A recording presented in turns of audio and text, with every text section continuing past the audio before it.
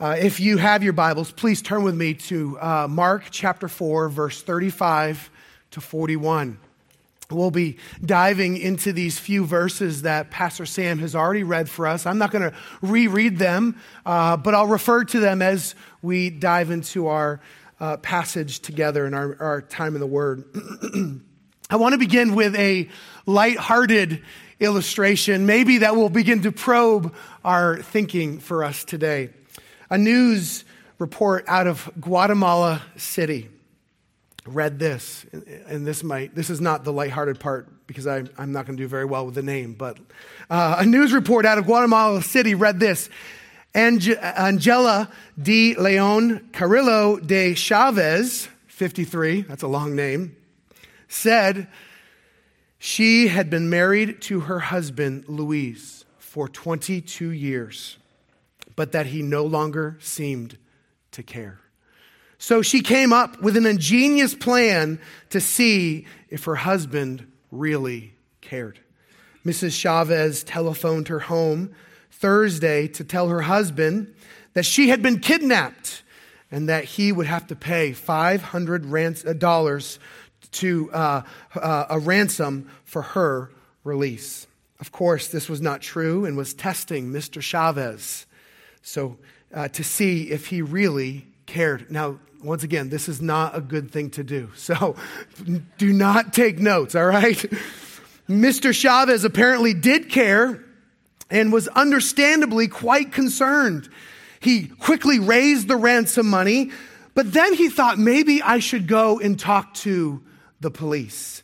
And so he went to the police to see if they could help locate Mrs. Chavez. And in fact, they were quite successful locating Mrs. Chavez. And then she was immediately jailed for faking her kidnapping. Now, I don't know if this story is true or not, but I do share with you this morning to begin to probe your thinking actually in the motive of why she staged this phenomenal kidnapping. And it really was in the kernel idea, does my husband care for me? And really, it is a question that maybe you ask, does anyone really care? And of course, we might ask this of our relationships on earth, but maybe you've wondered this with your relationship with your heavenly Father. Does God really care? And this is the question that someone asks, not when necessary life is wonderful, sublime, perfect, comfortable. These are the questions that come out of the field of sorrow, the field of hardship. It comes out in the experiences of the pressures of life, in the moments of grief. That is when that question comes to the surface. Several years ago, I was having a conversation and pastorally counseling someone who was going through a horrific circumstance of life. And she said, Pastor Ben, I've often struggled with, is God really sovereign? If God was really in control, would he actually, would have let this come to pass? Is he really able to control all those things? She had a bit more of a deistic idea. And then she was reading an incredible book entitled Trusting God by Jerry Bridges, and she came to the foundational idea, no, God is in control. But then she began to struggle with the concept, is God really good? And maybe that is where you find yourself today. And at times when we're in the midst of pain, we feel as if we are all alone. We begin to think these types of thoughts. Surely there is no one that can understand and fully appreciate the trauma that has happened to me. We know we can always look at the severity of a trial and we ask, does Jesus care? We believe that he is sovereign and in control, but if he really cared, then surely he would stop the trial, stop the suffering, stop the hardship, and ease the storm. These thoughts are easy to have, but dangerous for the Christian. If you've been a part of our community groups, you've been studying the book of Mark. And we've learned a few things along our journey through this book. First, this book is incredibly fast-paced. 41 times the word immediately arises in this book. And so you get the idea that Mark is almost like this energetic friend who wants to bring you on this show and tell journey as he begins to show what Jesus has done and how he's healing people. But Mark, as he is demonstrating that Jesus Christ, is the all-powerful God. He casts out demons. He controls the weather. He heals people of their leprosy. He gives the blind man sight. He gives the man who was unable to walk. Now he is free from paralyzation. And in chapter 5, he's about to cast out demons of the man who had been possessed. So Mark brings us on this journey that is so abrupt. And we meet this man that he is the Christ. But this all-powerful Son of Man didn't come to just demonstrate that he was the Christ, but he also came to serve. What an incredible contradiction. He actually came to serve and not be served, but to give his life a ransom so that many may come to know him. An unbelievable contradiction that we would find nowhere in our world today unless someone is inspired by the gospel of Jesus Christ. And so we've turned our Bibles to Mark 4. And I want to ask this question. Does anyone care? Yes, Jesus cares. And so let me give you 3 points that highlight the events that happened through these few verses. First of all, this was a bad night for a boat ride. This was a very bad night for a boat ride. What happens? Jesus had spent the whole day teaching people about the kingdom of heaven. And undoubtedly, he was weary. He just talked about the sermon of the mustard seed. He preached about the growing seed. He had been preaching and laboring so people could understand the kingdom of God. And it was now evening, so Jesus instructs his disciples, let's go to the other side. Now, you read the whole story. We know the end of the story. But if you were to look back and you think for a moment, come on, why go to the other side? Let's just take a little jaunt over, a couple miles, find a great spot to camp. You don't need to go to the other side. Oh, but Jesus does need to go to the other side. And it's not actually what's at the other side. It will happen in the middle of the sea. And so they stayed in the boat that he was preaching from, and they began to travel to the other side. And then there was this furious windstorm that abruptly tosses the sea so that these fierce, seasoned fishermen of the sea begin to fear for their lives because water was coming over the edge of the boat. I mean, they knew what happens on the Sea of Galilee. This is not uncommon to happen. Geographically, it was extremely susceptible to sudden and violent storms because of the shape of the mountains and how the wind can funnel through these mountains. I've never been there, but from what I'm told, this is a very common experience. And it's situated in this basin, and so during the morning and at night, the waters are calm, peaceful. Probably when the disciples left that land from preaching, the water was wonderful. It was going to be a wonderful evening sail to the other side.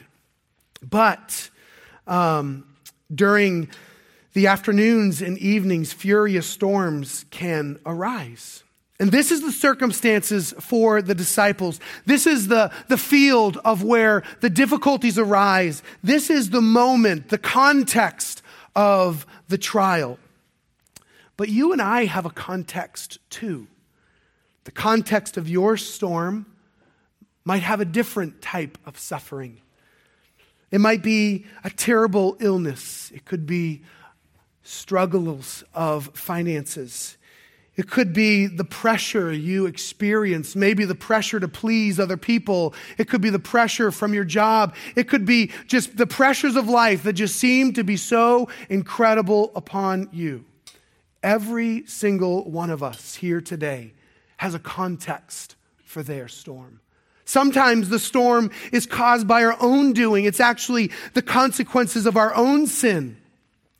Sometimes the storm can be the storm of our comparison to other people.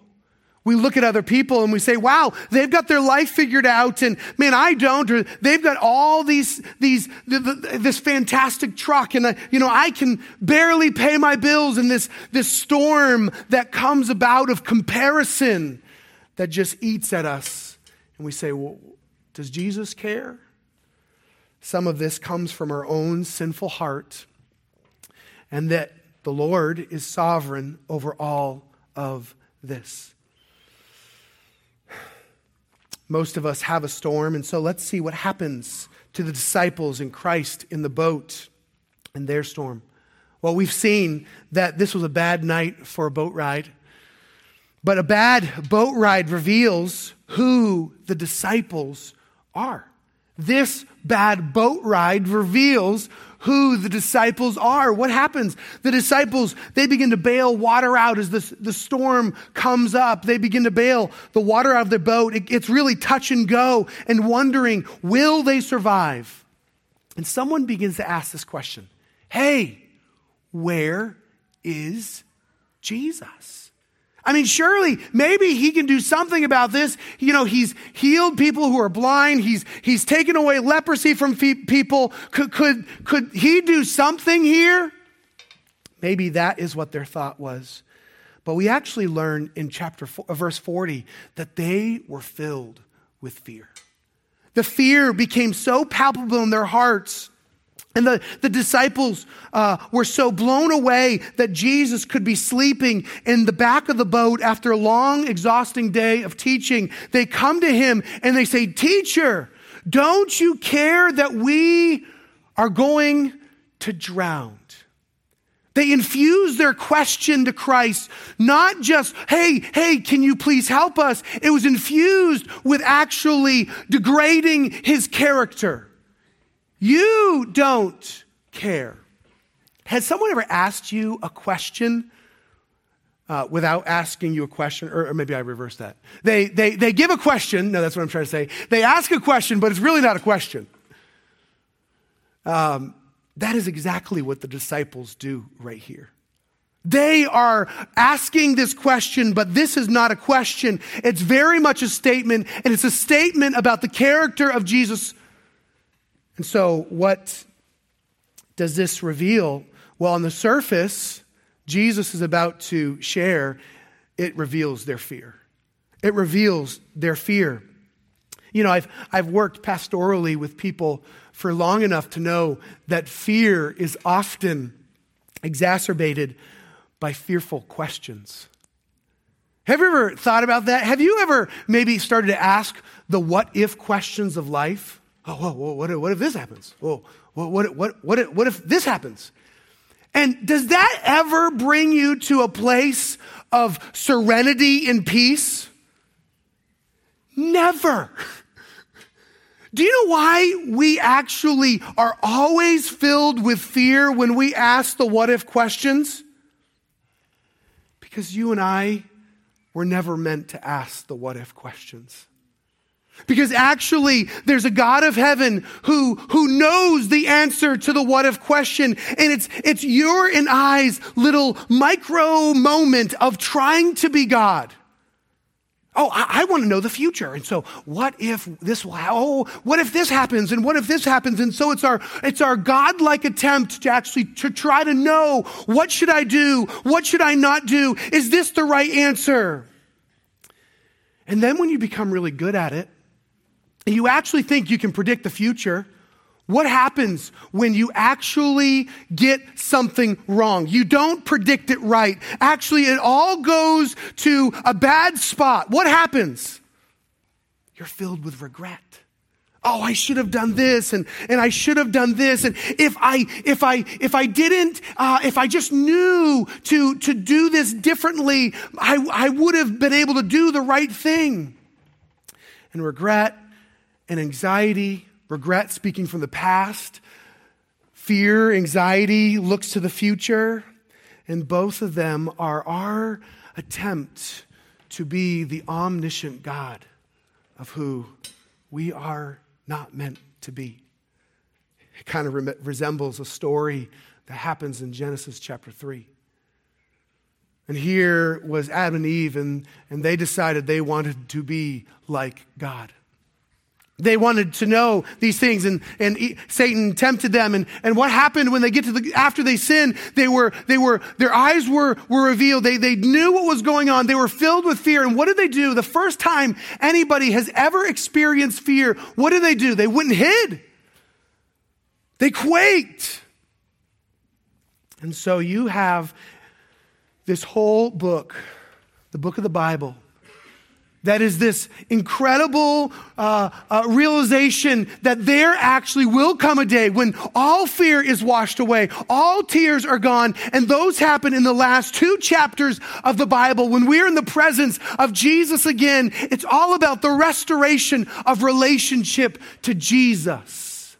So Adam and Eve, they had perfect relationship with God as they walked in the garden. What an incredible experience. And the last 2 chapters will worship Jesus on the throne of heaven for all eternity, and all will be made right. But all the chapters in between realize that we need God today. And so often we attempt to do something very, very different. And so I just wonder, after working with people for so many years, I wonder what the questions that were going through their minds were. Well, they kind of actually gave a statement. Hey, we're going to drown. Will the boat collapse? Are we going to be destroyed? Where did the storm come from? I knew we shouldn't have listened to Jesus. He's not a sailor. I mean, maybe these were the questions they asked. I don't know. And this is the fear that comes into our heart. Let me just say two thoughts, a few thoughts for us. And why is fear so harmful for believers? Why is fear so harmful for believers? For people? Well, fear erodes faith that God controls the circumstances and provides an outcome. Fear erodes faith that God controls the circumstances and provides an outcome. So what happens if we don't believe that God will provide an outcome? Guess who has to provide the outcome? Me. It's me. And so we begin to control, and this is where we become stressed out and anxious, and we have to provide all good things for our life. But we learn from James chapter 1, where does all good things in life come from? From the God of heaven. And so it is wrong for us to believe that actually it is the work of our hands that make things happen. It's actually God's provision that gives us all good things. And so maybe you go to work and you are so stressed out. God is going to provide. Maybe the weight of providing for your family has become this incredible burden on your heart. God will provide. And whatever fear you may be going through, God is in control of those circumstances, and He will provide an outcome. And this is when life begins to pull apart at the seams. But not only does our faith and fear, they can't exist. They can't coexist. It's impossible. But second, fear erodes grace-filled, gospel-motivated living. Fear erodes grace-filled, gospel-motivated living. Okay, what happens when if you're going through some sort of event and you're filled with fear? Maybe you're very stressed about your job, making ends meet, and maybe somehow you end up getting a few more hours at work, and you sell this a big sale, and it provides miraculously for your family. But what happens with someone who's debilitated with fear, they think about themselves. Oh, look at my hand. Look what I did. Yes, yes. And they go pay the bill. They go do whatever they need to do with that money or that circumstance or whatever. Or maybe they get that one congratulation. Good job. And that satisfies for a moment. But the hunt for more never ends. And so it ends up squelching grace and how you treat other people.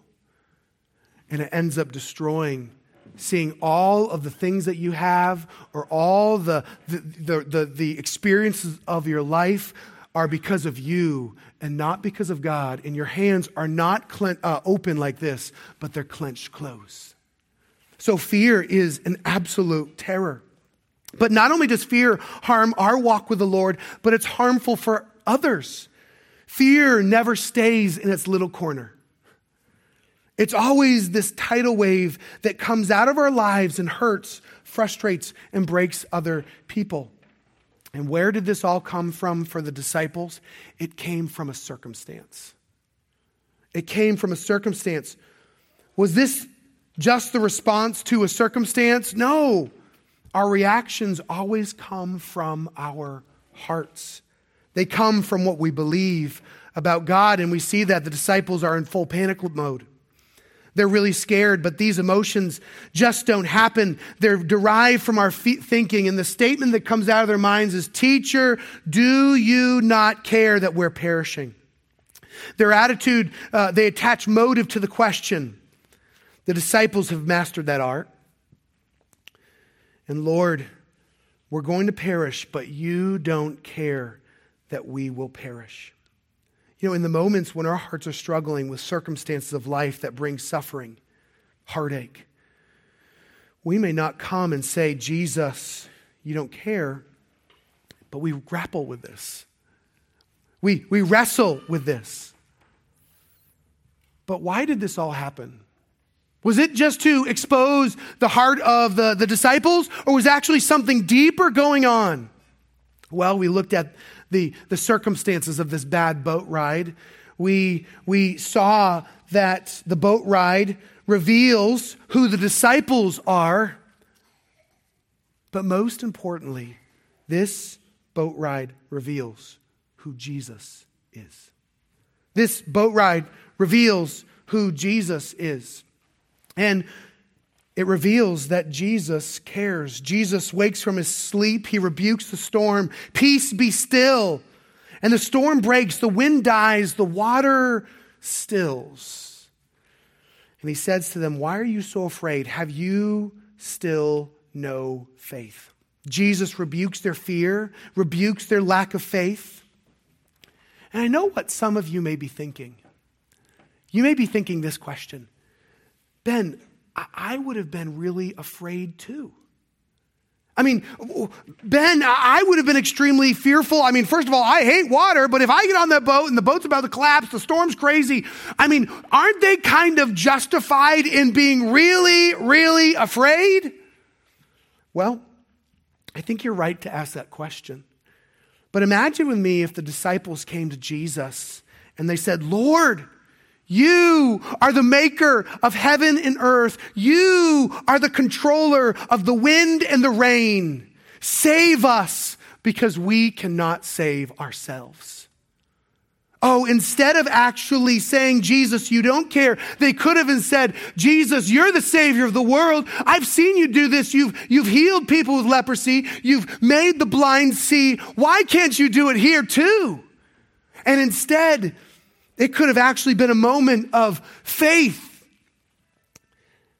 You know, I actually don't think Christ would have rebuked them if they came in that spirit. The fearful moment revealed that they actually had, that the fearful moment could have revealed that they had faith in the only true God. So as Christ rebukes the storm, he shows his power and he exposes the faithfulness of the disciples, and he shows that he cares. He cared enough for them that he wanted to show who they were and the true lack of faith that they had.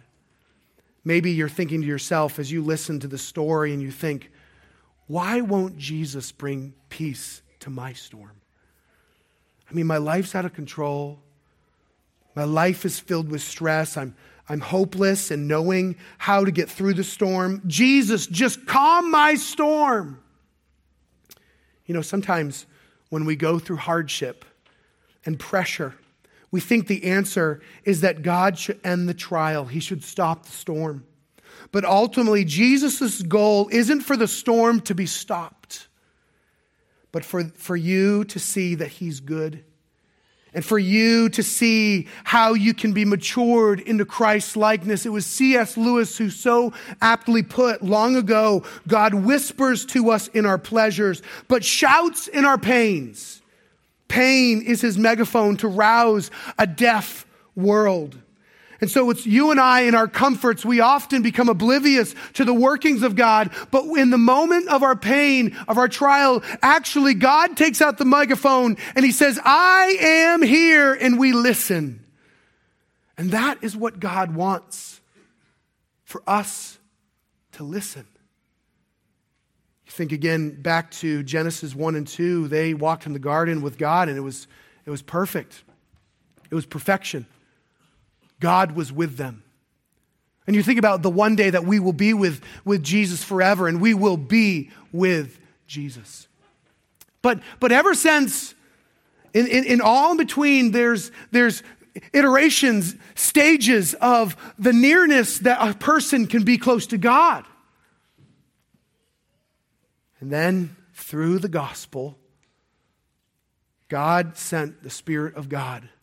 And so when the Israelites, they couldn't go into close to be with God, only a mediator once a year. But now you and I, if you're a believer in Christ, you actually have God inside of you, the Holy Spirit. And so as we walk through the fears, the Holy Spirit is working in our hearts to say, I am near. I will never leave you nor forsake you. So when Jesus calmed the storm, I really bet they regretted asking Jesus if He cared. Oh, that probably shouldn't have said that. In verse 41, it says, and they were filled with great fear and said to one another, who then is this that even the wind and the sea obey Him? They were terrified. There was this awe that came over them. There was a sense that they just learned something about Christ that they had not known about Him. This was beyond their mindset of what they've understood about Christ. It's almost like their question was a rhetorical question. Who is this? Even the wind and waves obey Him? This is the Son of God. It's interesting to note that the fear of Jesus calming the storm was arguably maybe more alarming than the storm itself. It actually, we have a sense of understanding the natural, but when the supernatural actually stepped in, something actually was out of the paradigm for the disciples. It was terrifying. I want to bring your attention that this is not the first occurrence in Scripture where man was found was fearful at the display of God's power. Think back with me to the Israelites. You may know this story. If you don't, let me recap it really quickly for you. The Israelites, they have been in bondage in Egypt. And they've been enslaved there, and they've been doing the work of Pharaoh, and there was a plan and purpose for that, and we know that. What Scripture talks about that plan and purpose. But it was time for the Israelites to be delivered from Egypt. And Moses comes to Pharaoh and let my people go, and Pharaoh says no. And so what happens? God sends plagues to the land of Egypt. Everything from the water of the Nile turning red like blood, to frogs hopping around, to all the crops being eaten by the locusts, to boils, and then finally the archangel comes and actually takes the eldest of all the families, the eldest son. And so in that moment, there were actually some families that lost a dad and a son, the oldest son, and others just lost a son. I mean, it was a horrific moment. You could hear the mourning all through Egypt. And finally, Pharaoh said, go, just get out of here. And they ran. The Israelites picked up all their stuff. They were ready to go. Moses had prepared them. And so they got up and left. And they went. And they got to the Red Sea. God, what'd you do? Did you bring us out here to die? You know, we know, if you know the story, they'll ask that a few more times on their journey to the promised land. But they get to the Red Sea and they seem like this was no hope. And they hear maybe they heard the hoof prints, the sounding of the hoofs of Pharaoh, because he kind of changed his mind. He said, no, I want these people. These people have to do my work.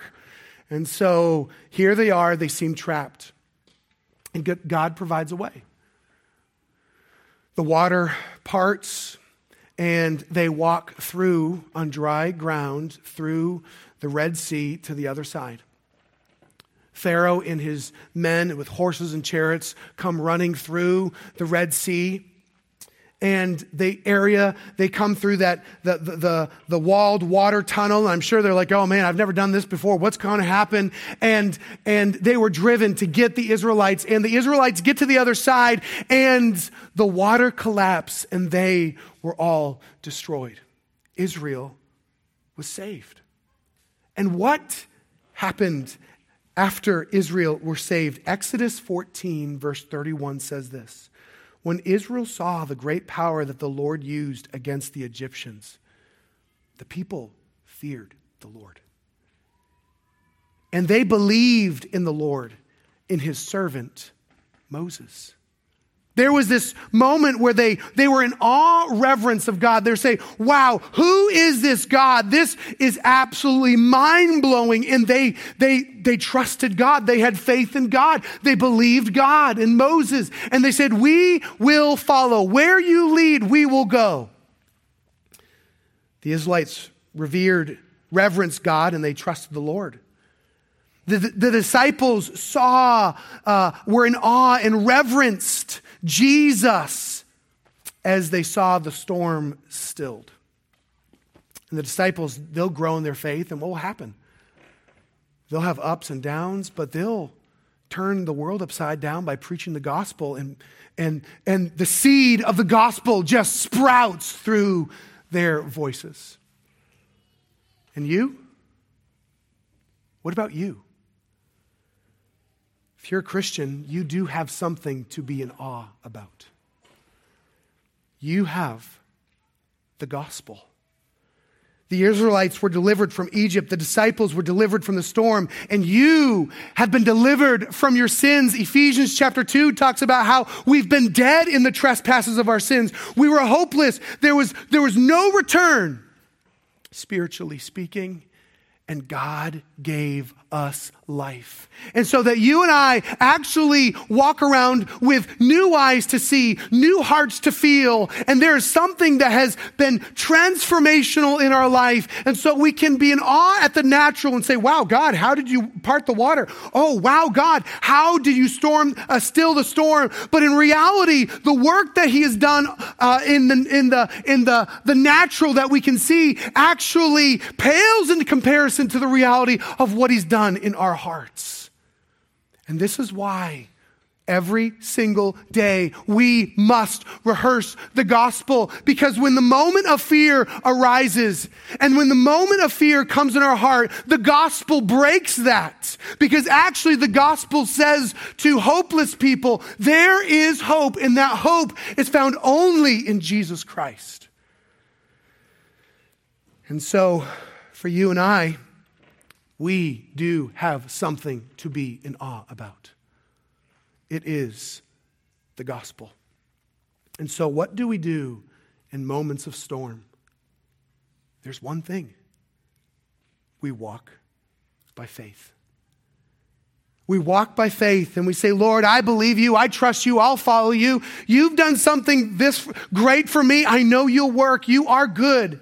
You are my loving Lord. So the gospel is the inspiration of awe that destroys fear. So since we've been given the gospel, the good news, we can trust in the midst of the storm. Let me give you a story as I close here. In the late 1800s, in the turn of the century, there was a Methodist preacher named Frank Graff. And Frank Graff was a Methodist preacher in the Methodist churches of Philadelphia. And he had the nickname the Sunshine Minister. He was very cheerful. He was fun. He was greatly appreciated for his attention to children of the congregation. And he and his wife never were able to have children of their own, even though they loved children very, very much. And there's a story that actually proves his humor and jovial side. And the story goes like this. And one time his wife made several pies, and he gave a pie to their neighbor. And that batch of pies, they were unusually tough. And the crust was really hard, and which he found out after he had delivered it. And so in his effort to apologize, he had gotten a hatchet and presented it to the neighbor as a gift to help cut the pie. I mean, he was just a good-natured, kind man.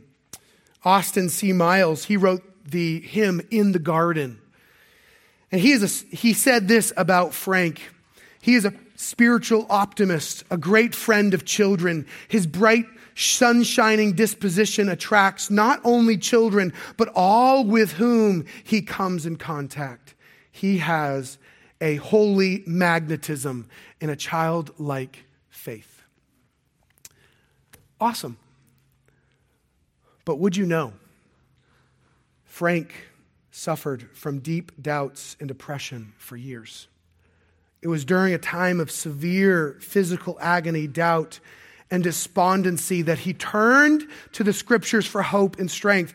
And 1 Peter, particularly 5:7, says this, casting all your cares upon him, for he cares for you. That became an extremely meaningful passage for him in a very acute time of need. He wrote the lines to the hymn, Does Jesus Care? In that moment, to express the feeling of assurance that came to him. And the words go like this. If you don't mind, let me read all 4 verses. And each verse is a question. Does Jesus care when my heart is pain too deeply for mirth and song? As the burdens press and the cares distress, and the way grows weary and long. Does Jesus care when my way is dark with a nameless dread and fear?